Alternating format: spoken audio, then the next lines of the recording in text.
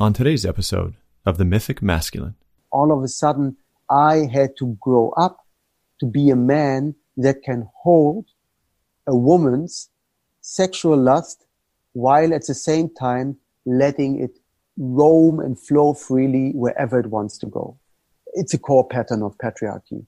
This is where domination comes from. This is where all the gender inequality comes from, I believe, at the deepest point. That there is a certain sense of actually, as a man, we have the feeling we have to live up to the women's sexuality. And if we cannot do that and we are programmed in the way that we have to suffice and gain it and do it and achieve it, and it's impossible. It's a wrong paradigm. It's a wrong belief sentence. No man is there to satisfy a woman. And that is, of course, liberating for a man, but it also means I don't have a claim on her. That's the other side of it. And that changes the game deeply. What does it mean to be a man today? The old archetypes of masculinity are dissolving, and the new ones are just beginning to rise. In the era of Me Too and biospheric collapse, how might we look to the old myths for guidance to navigate this space between stories? This podcast explores the historical, cultural, and contemporary voices that are shaping this dynamic conversation of the emerging masculine. Benjamin von Mendelssohn is a longtime resident of Tamera Peace Research Village in Portugal, which for the last 5 years has been the focus of a documentary I'm co-directing titled Love School. Benjamin is co-leader of the Global Love School, as well as the director of the Grace Foundation, which aims to heal our collective relationship to money. I first met Benjamin actually in my own kitchen, back when a friend asked on his behalf for a place to stay during a stop on his North American tour. At the time, I didn't know much about Tamera, though we said hello and I continued on with my day. It was a year later in 2014 when I encountered Benjamin again at the Findhorn community in Scotland for the New Stories Summit.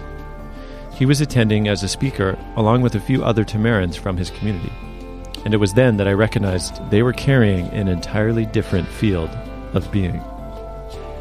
I was invited to Tamera to make a short film about their research in healing love and sexuality.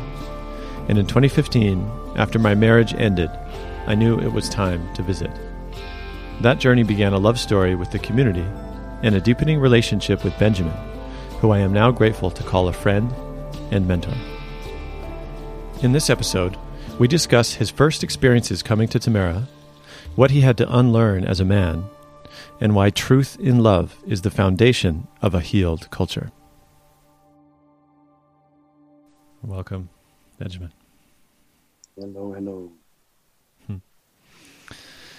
Would you be willing to first give us just a sense of where you are in this moment? You mean physically or innerly? Maybe both? Okay, physically I am in Tamera in a house, Casa Maneva, dedicated to the healing of money, the Grace Foundation. And it is dark by now. It was a wintry, surprisingly cold day for the south of Portugal. And Tamera is in winter season. So that means we are diving into our inner research. And me personally, I feel I am still not fully returned back to Tamera. Because sometimes when you are gone for Tamera, and I was in Costa Rica for 2 weeks, and sometimes when you get back to Tamera, and it is such a complex happening of what we are trying to do and what we are actually doing, that it does feel like hitting the ground running. So I'm still a little bit with that. That's an easy description. I would love for you to share a little bit about what Tamera is. And perhaps, there might be something that they could read on the website, but I wonder if, you would offer your current understanding as someone who's been at Tamera now for many years. What has it become to you and the work that they do? Yeah, the real question is, what is it becoming? It has become something, and we keep readjusting. And I mean, the basic idea, I need to name it once that it makes sense, is to create a micro-society which is based 100% on trust. All the structures are structures of love and sharing, which is a utopia. And in a way, we do strive to realize that utopia with a background idea that this is not just an island of happiness or bliss for a small group, but actually a small group creating such a cultural model will have a global impact immediately if the model grounds deeply enough in transforming the core inner human structures. Now, I would say that Tamera in this sense is a place to research the collective trauma of humanity and actually almost like an acupuncture therapy, heal it in certain spots, in certain people, in certain moments. So far in our experience in research, we keep getting the confirmation that the core trauma for most people lies in the area of love, sexuality, family bonding, trust. That's like one whole area. And the other area, which is as intense, is what was formerly called religion, nowadays many times referred to as spirituality. I just say our relation and connection to the powers that brought us into being.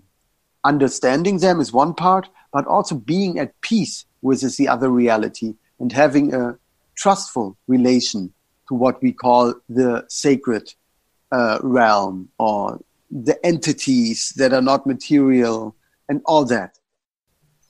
Yeah, and the most fascinating thing, which I love Tamera for, but which also makes it sometimes a little exhausting, is that we keep reinventing ourselves. We keep staying in the inquiry.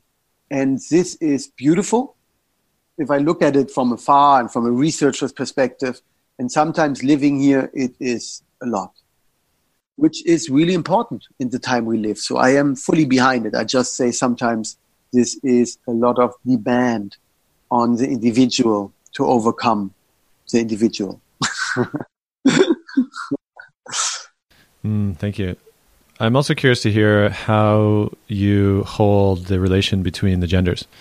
Like, I understand that this maybe healing a historical war between maybe men and women or the masculine and feminine, like how has that shown up in the foundations of Tamera, and how is it lived today? I mean, in a way, healing the relation between the genders is like a big cornerstone of the foundation. And that is not, I mean, as you know, not just by choice, but by necessity. If we want to create a functioning community and if we want to create a project that actually thrives and does not implode through the normal conflicts that any group of people has as soon as you are more than one, and you have it in yourself as well. Anyway, these kind of conflicts, if you want to deal with them, you need to deal with love and sexuality in a healing way. And how it has been unfolding is for sure right now there are waves of very explorative and edge work. But right now the question is also with the liberty we have gained in love and sexuality, wants to find structures, wants to anchor in community. I mean, I myself, I have 5 children with 3 different women, all living in Tamera. I mean, this calls not just for a little bit of appeasement and I'm okay with a certain level of polyamory, but actually a foundational recheck. How do we live and how can we recreate more tribal or community structures? And this is very real right now. And it's an inquiry because it's also the 3rd generation being born into the project, which is kind of exciting. But it does mean that we have to create structures where they do not have to repeat the same therapy, the same self-healing that we have undergone to this point. When you came to Tamera a number of years ago, I'm curious to know what was confronting to you as a man in particular by stepping now into a field of free love with a partner, with a young child, and your journey as a man. The correction I always have to do, I also have to do it now. I did not step into a field of free love. I stepped into a field where people tried and keep trying to free love. For me, this is super important because many times we associate with free love, promiscuity, and the liberty to have more than one sensual sexual partner, which is beautiful. But really, free love as we hold it is love free of fear. And in many people, this includes the fear of bonding, the fear of really deepening with one person, the fear of risking intimacy. So free love also includes all of that. That is really important to me. And nevertheless, when I came to Tamera, I was confronted with a community, actually a culture where you have no right or demand for your partner's attention in any way, also not in an erotic way. And that means not that after, now we are together and now, I would like to have sex with you. And this is how it works when you're a couple. I mean, this is kind of the deal you make. You're accessible to each other, more or less. This just does not work. That means to begin with, I was with a 1-year-old child and my partner. And that means basically you have to restart, which you have to in a spiritual path anyway, but in a way get to know each other every day anew.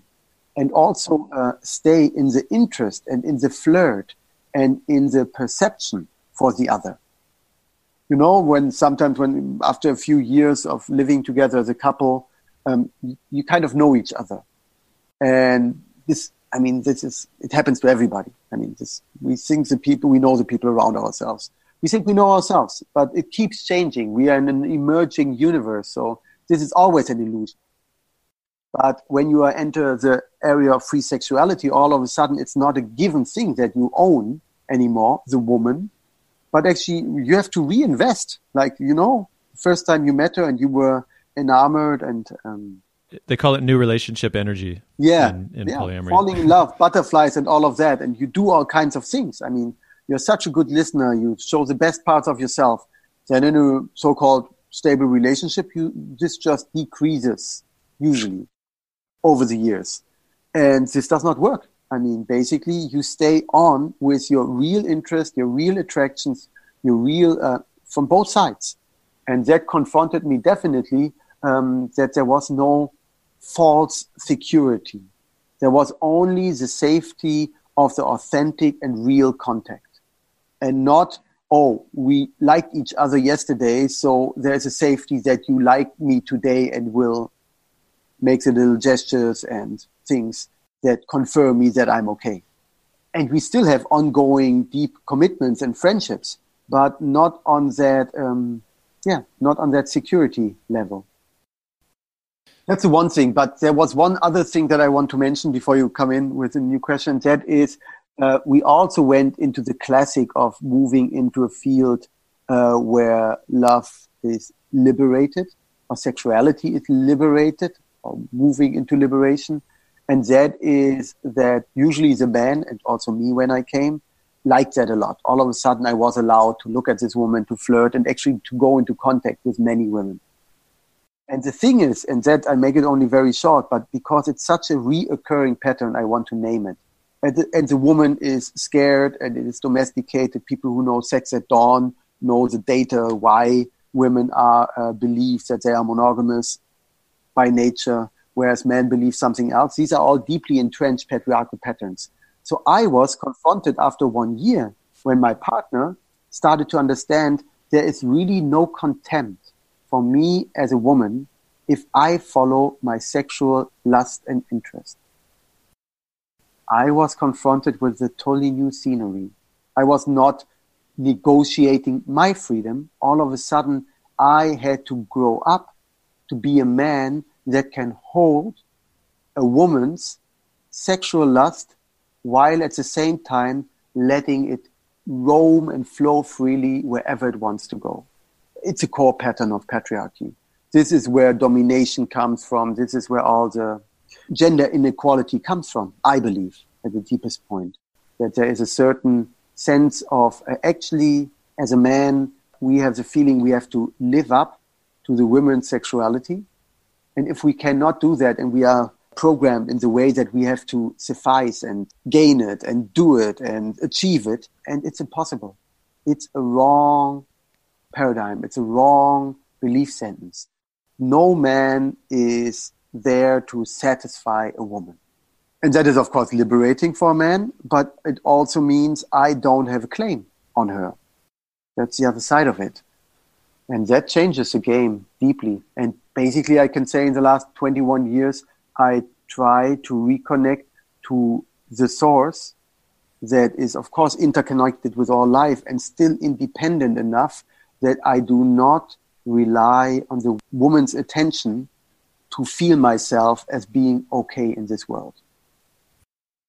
And this has to do with childhood traumata, but they are so collective that I would almost call them historical, because we all deal with them to different degrees of feeling the neglect or the abandonment in some place in our childhood. And we keep bringing it into our partners, relationships. And this is why we are never able to have a true partnership with two independent, autonomous individuals that voluntarily and continuously invest in each other and are interested in each other and support each other. Yeah. I wonder if this is connected to what I've understood as this almost like core research or even mythology around this idea of the sun man. I would love for you to maybe to illuminate that, whether concept or that understanding within this context of, again, like saying, why would a man look to a woman for sort of core validation? Like, what is it in their inner structures and conditioning that, in a way, I feel has culminated in this body of research that at least I've experienced in different ways at Tamera around this understanding of the sun man? Yeah, in a way, I would take the individual, my track of it, or a man's track, but I also then want to look into how deeply historic these structures are. But to begin with, I just mentioned it shortly, but we all, I say all, actually I believe everybody has wounding in childhood. There might be some indigenous tribes somewhere that live in a protected way, that they do not have the classic childhood traumata of being abandoned, or actually many times in the area of sexuality to be shamed for when Eros wakes up. And our core bonding, all of us, men, women, and all other genders, we are born by a mother. So there is a core relation to the feminine for everybody. And at the same time, when we explore our erotic and sexual identity, a lot of that goes with, of course, parent of the same sex, and there's a core bonding with a parent of the opposite sex, namely for us men, with the woman, the mother. And with the trauma we have in there of not being enough, which is a classical, what is it called in the Greek mythology, Oedipus? What is it called in English? Oedipus, or the Oedipal complex. Oedipal. This is a structure that is deeply embedded in our psyche, in our collective psyche. And it plays out usually if we do not have a moment where we consciously and in a loving way get initiated to become independent man, meaning learning to say, yes, there is a feminine. Yes, there is a mother that brought me forth. Yes, in the first year, I was totally dependent on her all the way to food. And yes, now I am let's say an adolescent man, and I make that step of a positive severance to say like, look, thank you, mother. Now I go into the world. And usually there are so many psychological patterns around that not making that step in our society, there is no ceremony for that. There's even little awareness for that. And usually what we bring along is a codependence pattern.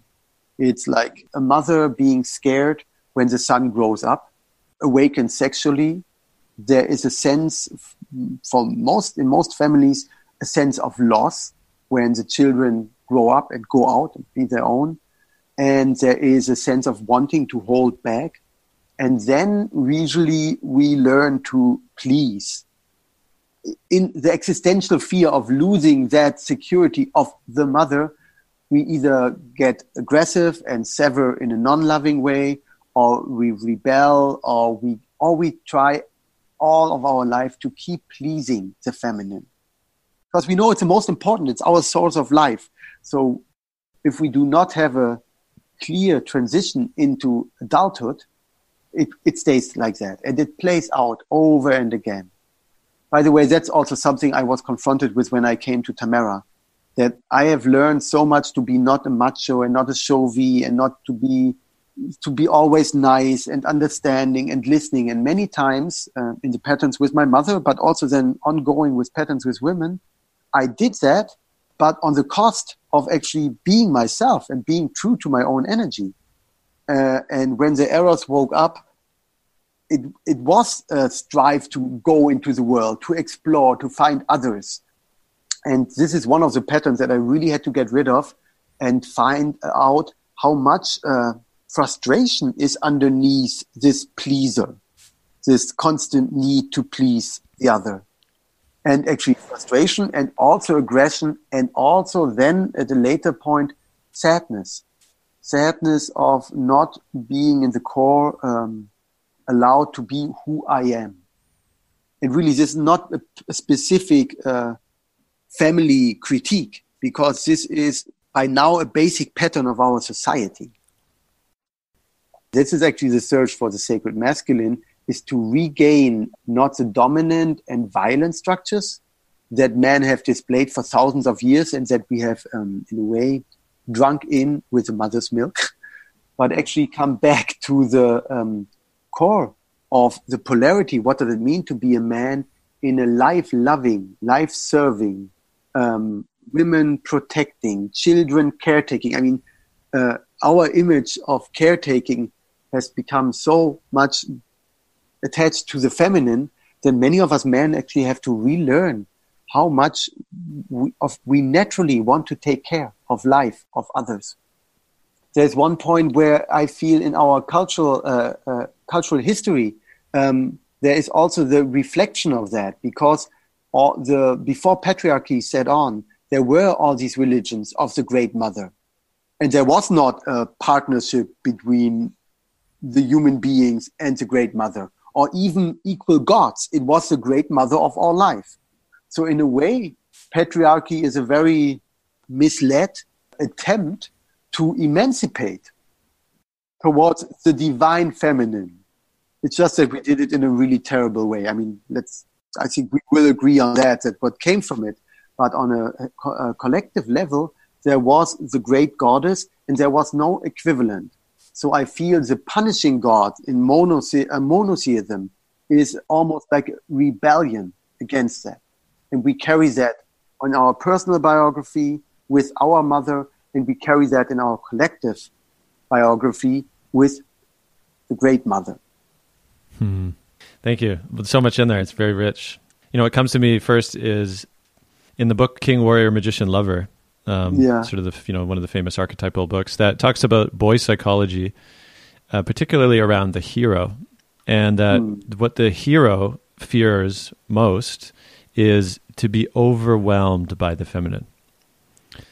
To be overwhelmed, and I hear in what you're saying as well this kind of parallel, right? In that this kind of the fear manifesting as kind of a war against the feminine, or like a deep existential fear that manifests itself as fear of the Great Mother. And so the boy hero wishes to essentially build the citadel of technology and civilization almost as a way of like beating back the overwhelming force of the mother. Yeah, and how, in a sense, of course, that's a war that would, the boy hero would never win. And in some sense, I guess, in the rite of passage that most, intact cultures would do, particularly for boys at that age, like you say, would create a ritual severance from that understanding of the mother to come to this place, I think, of like, in a way, hit their own existential, threshold of death, right? To the confrontation that, she will win.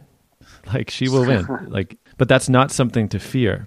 I guess that's maybe where the pivot happens, right? That it's like, she will win, and that's how life continues. And so in a way, it's a very grief kind of, grief-soaked, recognition, but a really beautiful way of shifting, I think, into what you're saying of this stewardship or guardianship and, protector and, all these things. And so without the rites of passage anymore in so many, modern cultures, all that's left is this sort of unconscious war, and domination against the feminine. And so anyway, I wanted to highlight that piece. Yeah. And to say, this other aspect around, which are the caretaking, which I wanted to touch on. And maybe I'll go a little bit later on that piece. Mm-hmm. But I feel like I want to bring it into a personal example for myself and maybe hear what your take is. I remember years ago when I was in a relationship and I kept coming up against this threshold or this wall of a dynamic that would show up in our relationship where I would just get so angry. I would just hit this white hot rage because of a dramatic, thing that where in this case with the woman, she wouldn't decide on what she wanted.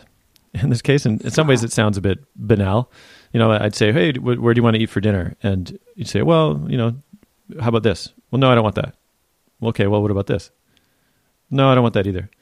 And this kind of like constantly not being able to decide somehow triggered in me eventually like such a white hot rage. And I couldn't figure it out. I was like, where is this coming from? Like, how does this even happen? And I remember I came to you actually, this was in Oakland, California. And I actually said, hey, Benjamin, I'm coming up against this pattern. I'm not actually sure what's happening. And you told me pretty much right away, you said, oh, that's a problem with your masculine. And I was like, what? And I had just started reading Iron John, the book by Robert Bly and the rest. And what he talks about actually, and there's this passage, which I think also showed up in a bit what you're saying, that for men or for the boy heroes still trying to, operate under that adolescent psychology is that on the one hand, they wish to champion on behalf of the mother. That's one side of it, to solve all her pain, because they're so deeply, of course, bound to her and in a loving way too, often. And that when they realize that they can't actually solve her pain, there's a deep feeling of failure that kicks in for a lot of men. And then on the other hand, this is what Bly talks about in Iron John. On the other hand, there is also this recognition that because there's this almost like abandonment or dismissal of the masculine qualities of, because looking out and only seeing mayhem and violence and all the rest, so many of these boy heroes, right, are like, oh, I don't want to be that, forget that. I'm not like other men. And so there's another recognition that comes is one, they failed the mother to solve, to save her from her own pain. And two, they failed at being a man because they dismissed and disavowed all of, of masculinity in themselves even. And so it's a double failure. That's what he says in the book. And I feel that's where the anger was coming from. It was this it was this shame of the failure. And I wish to ask you one about that part, and also something you shared to me in an interview separately for the film, Love School, where you talked about this idea that, at a certain point recognizing I cannot satisfy the woman, in this case, whether erotically or to save her, and that in some sense, that's the birth of a different kind of solidarity with other men. And that's the piece I'm curious for you to speak on now, of how does that lead to a solidarity that's so fundamentally different than the competitive, dominant, aspects of masculinity that we see in the culture at large. It's interesting because in the way you speak it now, it's already in there. If you realize, not from a sense of failure, but more from understanding the workings of the universe and life, that there is no individual man meant to satisfy all the needs and desires of a goddess, be it in heaven or your partner. If you really start to realize that, you will start to not only allow other masculine aspects to enter her life, but you will actually understand, I need it. Otherwise, I will keep pretending to be someone who I am not. And the result of that is the rage you described. There's such a rage against not living my life and pretending to be someone for you that I'm not. It is bound to break, to explode at a certain point. And when I start to see okay, these other men are actually parts, as I am looking for different aspects of the feminine. And really, this is even true for monogamous relationships. still I am looking for different aspects of life. As truly as I am a complex, evolving being, I will look for different aspects and not just for one. And so if you start seeing that and actually welcome that into your life, because you don't have to be everything, what a relief. You know what man globally would feel like with this realization? You know what kind of like sigh would go through the collective? Billion man would go like, wow, I don't have to be all that. I can actually be what I am and who I am. And actually there is a good use. There is a need. I have the right place in creation. And I give that to the woman, the women, the other man of what is my gift. What a relief. And that brings in also in certain points, I see that women that I'm connected to, they need something that is not me. And now me not having to be that freely can say like, wow, actually this man has so much of that. Or this woman. I mean, there are so many aspects that we want to call in to realize our human potential. And this leads to a very different solidarity, because I start, it's opposite. From competition, you see like how you complement each other, also in the most intimate areas of life. Because there might be that you fall totally in love with a woman on a soul level, but for some interesting reasons, your program of what you love in a physical sense does not play fully together. So now you have to make a choice. I go for that soul love, or you find an image of a culture where actually this love is meant to serve life. It is meant to be. And at the same time, we each have our freedom to look what other aspects want to be realized in another context, with other people, in other contexts. Yeah, it's a total turnaround. Beautiful. How do you see then the intelligence of attraction? Right? Because, in a culture where essentially, I would say there's a fundamental sense of scarcity, right? Around intimacy, around contact. And that creates a really fear-based culture, of course, where, many people would report the idea of their partner or whoever connecting with someone else is so devastating, right? Because it immediately triggers this sense of not enoughness. Oh, if they want someone else, I'm not enough. And so I feel like there's something in, like, rather than shaming attraction, which is what so happens, or repressing it, right, which happens in this culture so deeply, what is a different way of seeing the intelligence of attraction? Like, what's it actually trying to point to, maybe, if we had the right structures that could support it? That is so beautiful. I never heard these words so closely together. Intelligence of attraction. I really like it. And of course, it goes very much to the foundations of how do we actually view life. And in the understanding there's a hostile world that we have to survive in. That's one I'll make it stereotypical mode now. And the other one is opposite, is like, well, actually life is guiding towards healing and towards love, always. So attractions that I have always some meaning.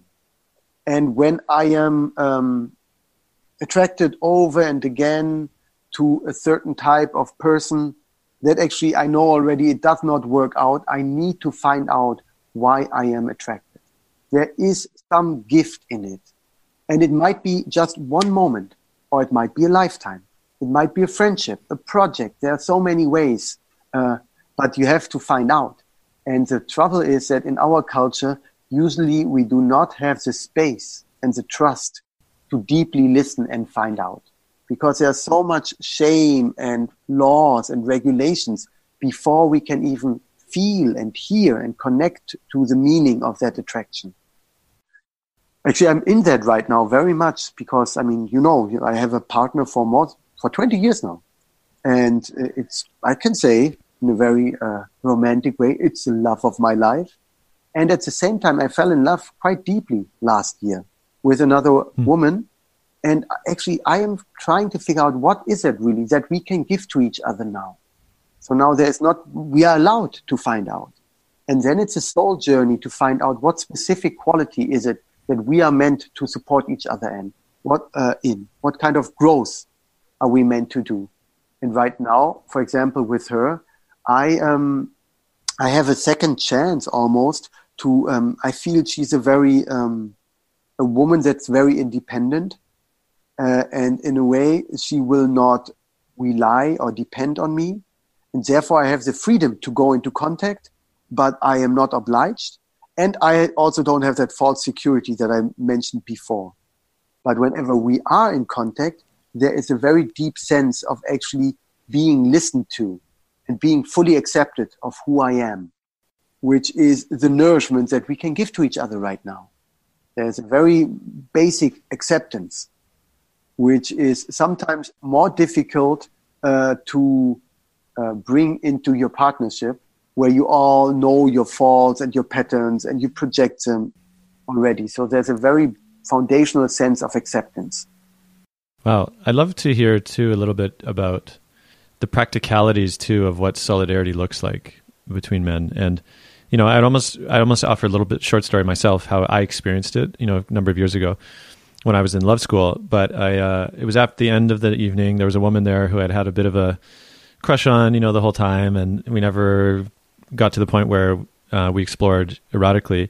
And on the last night, there was a moment where, you know, it was sort of the last chance of having a time before both of us departed from the love school.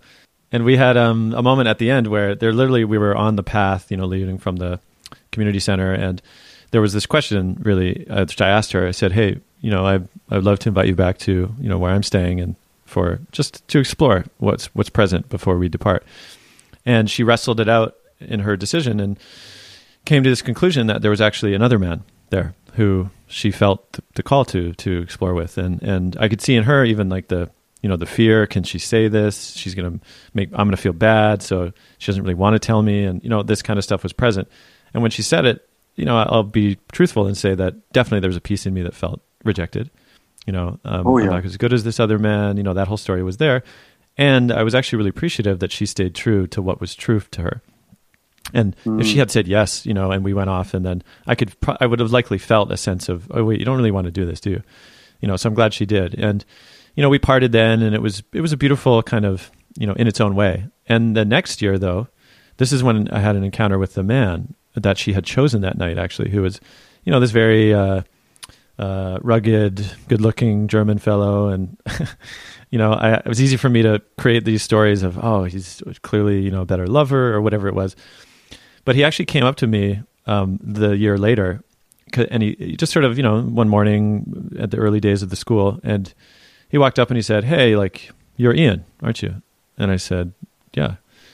And he said, you know, last year, that woman, she chose me that night. And he knew that, you know, she'd made the choice. I guess she shared with him. And he said it in a way, it wasn't, you know, ha, she chose me. Like, it wasn't a competitive, you know, declaration at all. It was actually kind of it felt tender, like a sincere kind of recognition of, hey, you know, she chose me last year.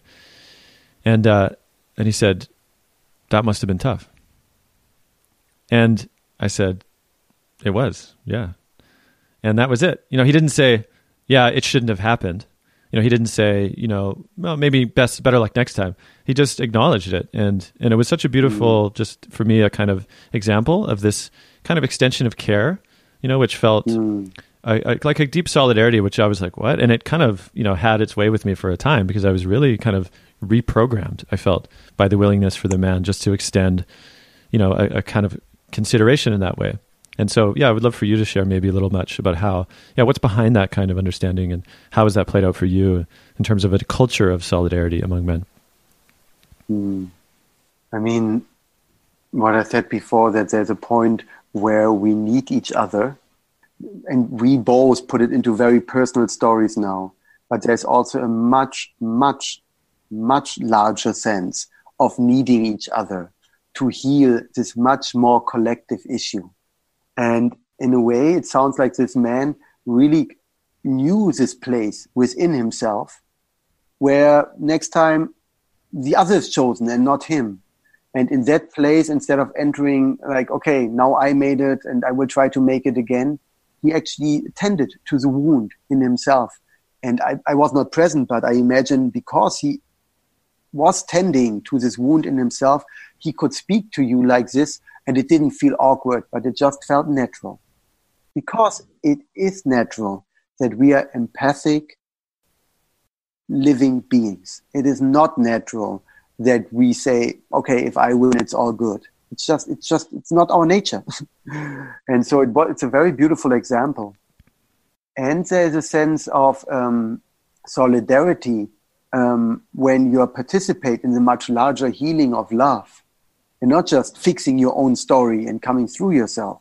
But with maturing, you understand, well, I will never win in the end anyway. I will win this situation, win the next situation, win the next situation.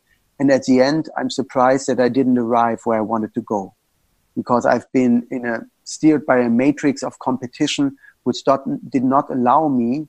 And like in this situation, also you, is this really the contact that is right now? It could even go deeper. I mean, in a situation like this, it would be a beautiful situation if there's enough trust to find out what was the reason for the woman actually to choose him. To also kind of like dismantle your idea of, what did you say, rugged German man, certainly the lover, like all the projections we have going, and to actually find out what was it. And it might have been the right, not the right, it doesn't matter. If we are in solidarity, we can come much closer to the real points that matter and that are have a potential of transforming in this situation. And in a way, I feel that this larger sense of solidarity, of just like hearing your story, of hearing, I am a father, like hearing your story of the first year with your newborn son. I mean, now he's a year old, but his first year. I have a solidarity that is beyond me, Benjamin, have a child, and Ian has a child, so now we are in solidarity. But there's a much larger sense of like parents, fathers, growing up to become the man and passing on to their sons or their children a healed sense of masculinity. It is such a beauty, and we participate in that story together. And this understanding of co-participating in the larger story is for me the deepest sense of solidarity, because this goes beyond liking you in that moment or not. Because this is the other thing. Many times I will not like the man that the women choose over me. Haha, surprise. Yeah. And for very many good reasons, but there is a deeper sense in participating and also understanding the other. When we speak of love, in the end, love is the recognition or the empathic experience of the other in my own soul. And to do that, to have that depth of love, I need to know what does the other love.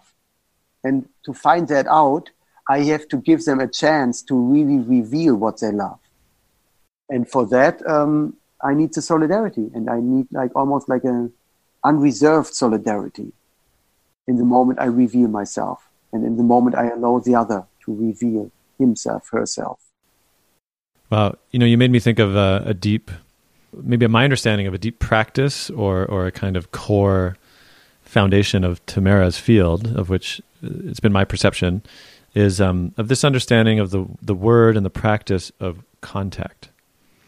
And for me, what's been so profound about this is really to use it as a lens to see, maybe let's talk about just a man's capacity to even get clear about what he is feeling, moment to moment, truthfully, and his capacity to make contact with, some of these examples, a woman, in an encounter, but very obviously could also be contact with another man, contact with a child, with a tree, with an animal, that it's a real skillfulness, actually, particularly in a culture of, masculinity, where so often, we've been essentially numbed out of feeling, out of the capacity to feel deeply what actually are we feeling, make contact. Mm-hmm. And so, I'd love for you to maybe to speak a little bit further if you can, because I feel in what you were explaining about, solidarity and what does the other truly love, for me, are examples of one's capacity to be willing to make contact and to have the ability, like the skillfulness to do so. It's funny, I will take maybe a different angle into that, because I have children, and my oldest daughter is 22 years old. And at that time, I really wanted, it was a wish a wished child, and I really wanted to have children really young. And if I look back now, she's beautiful. She's good, she's beautiful. And I look at my own capacity to be in contact with a child and not be self-occupied all the time. And I can just say I was self-occupied most of the time. So the ability to make contact also requires the ability to step away from your own urges and interests and be truly interested and present for the other, which is a skill that we have to learn because you mentioned it before, we are so scarcity infused, I don't know if you can say that we automatically always look for our win in any situation. And contact requires the ability to say like, okay, this is me, here I am good as I am, and I am interested in the other. Yeah. It needs in a way a deep anchoring, own anchoring in life and the knowledge that I am good as I am. Because without self-acceptance, you will not go into real contact. You will look for confirmation and approval. So you need to go through a certain maturation of accepting who you are and what you have to give and what are the things you have to learn. Also the humbleness. This is either what I have to learn or what I want to learn, or things that I am simply not. This is not me this lifetime. And in a way, this acceptance needs to set in as a starting point to really be in contact with the other. Beautiful. What would you say are the emerging masculine archetypes that you've perceived now, coming from, what was and what do you see now so deep in this research, what's been emerging as these places have been healed and uncovered and explored? I mean, one emerging quality we already named, and that is stewardship. That is caretaking. A few years ago, my power sentence was, I am a man, therefore I care. And just on a very fundamental level, because I am alive, because I am part of that beauty, I care. And this is something which we deeply have to relearn. You just named it, our numbness. There is another quality of actually adoring the feminine, like wanting to be good for the feminine. Now, not from the pleaser, but there's also a naturalness in wanting to be protective and the best you can be in face of the feminine. And that's something to regain also because it has been abused so much. It has been, being the best has become such a competitive, as we just talked, matrix that it has been abused so much. But there's also a natural sense in it. I mean, that's not just masculine and feminine. This is like we want to be our best and we need spaces where this can be unfold and evolve. There is something, when I think of regaining sacred masculinity, it is also some of the very cliche or stereotypical, more masculine qualities. Let's say strategic thinking. And this is really, sorry to be so stereotypical. I'm not saying men, women now. I'm saying masculine. And if I think of masculine, the expansion and the connection and the drive to explore the stars and the ongoing drive to explore more and more intricate mechanisms and understand them.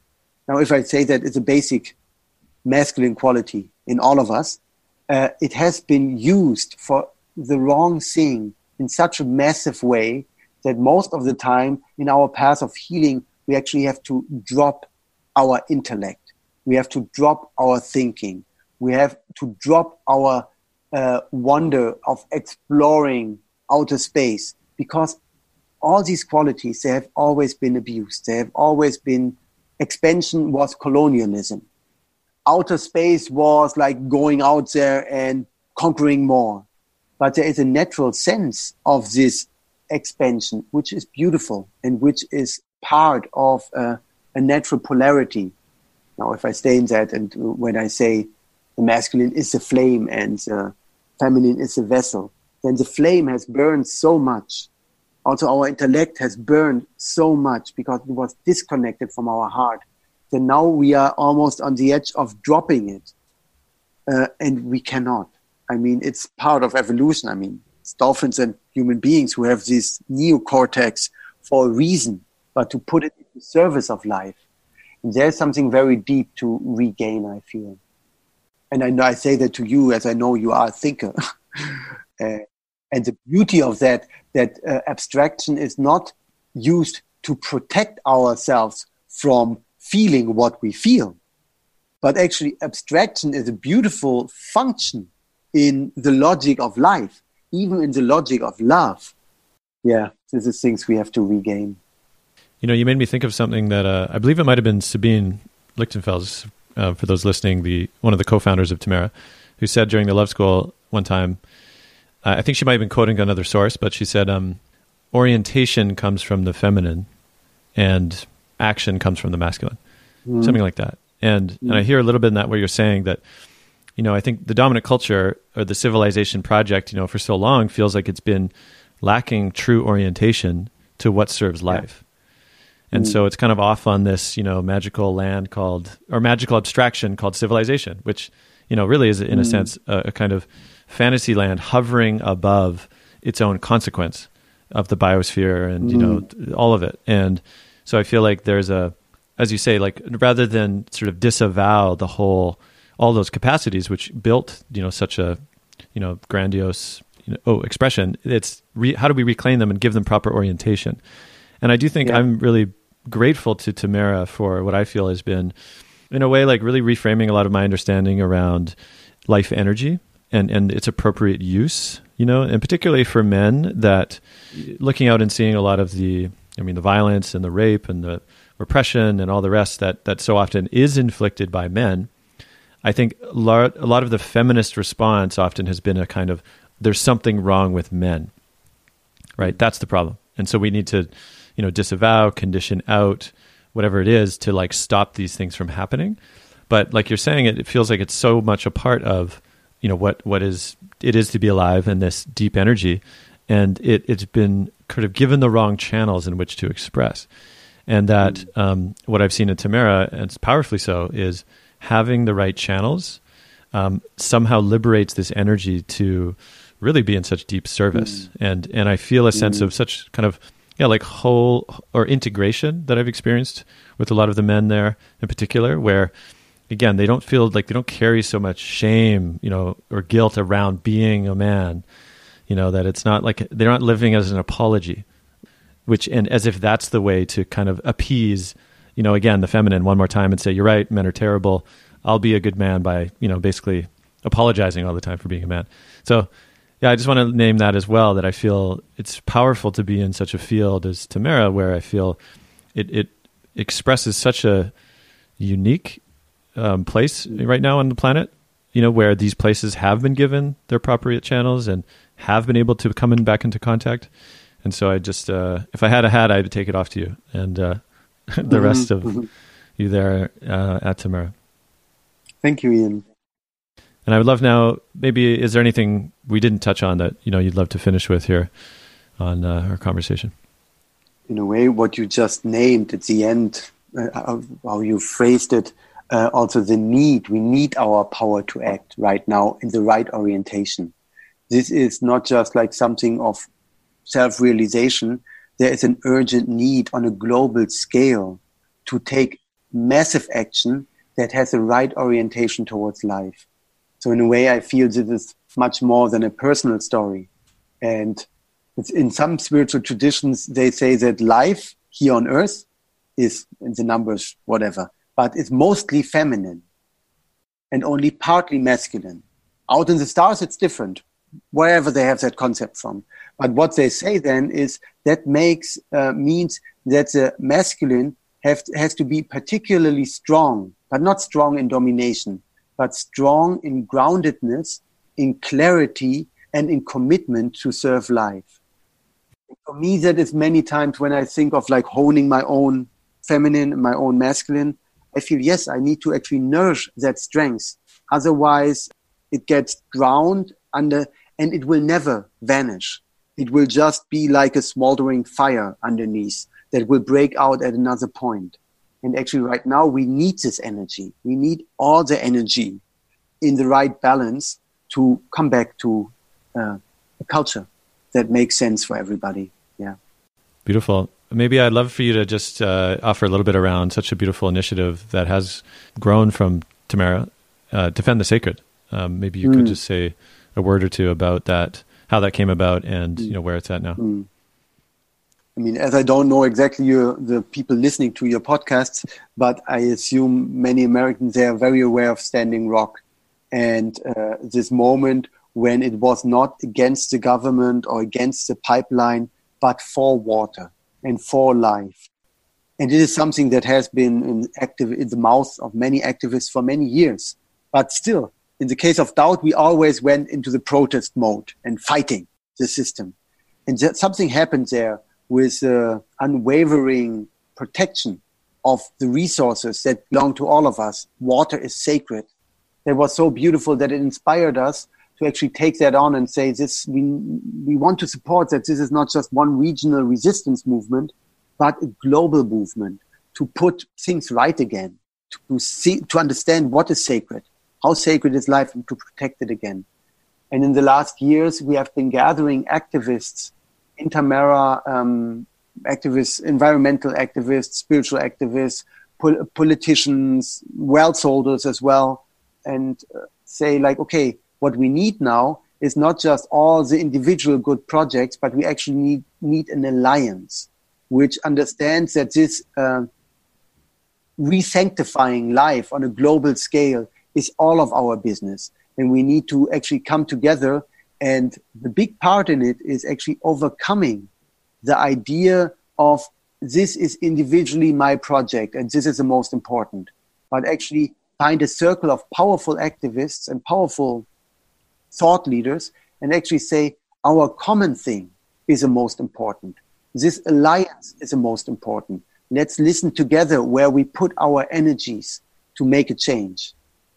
And for me, that's the most promising right now. There's so much potential for healing if indigenous leaders and philosophers, Western philosophers and money holders and people living in the gift and all of them coming together.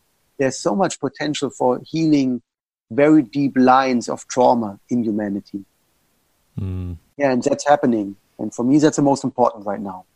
And actually making sexuality part of the sacred. I mean, making it, understanding that it is part of the sacred and a rather central part of the sacred because this is why we are on this planet, is a beautiful addition of not just framing sacred as something out there and in nature and in religion, but actually it's a very core of our being, including our most vital drives to be alive. May it be so. Yeah, may it be so. Well, thank you, Benjamin. Really appreciated our time today. Thank you, Ian. Thank you for listening to today's Mythic Masculine podcast. If you liked what you heard, be sure to subscribe on iTunes, Spotify, or wherever you're listening, and leave a comment. And if you'd like to support future episodes, head over to my Patreon page at patreon.com/IanMack. That's patreon.com/IANMACK to become an ongoing funder. Thank you.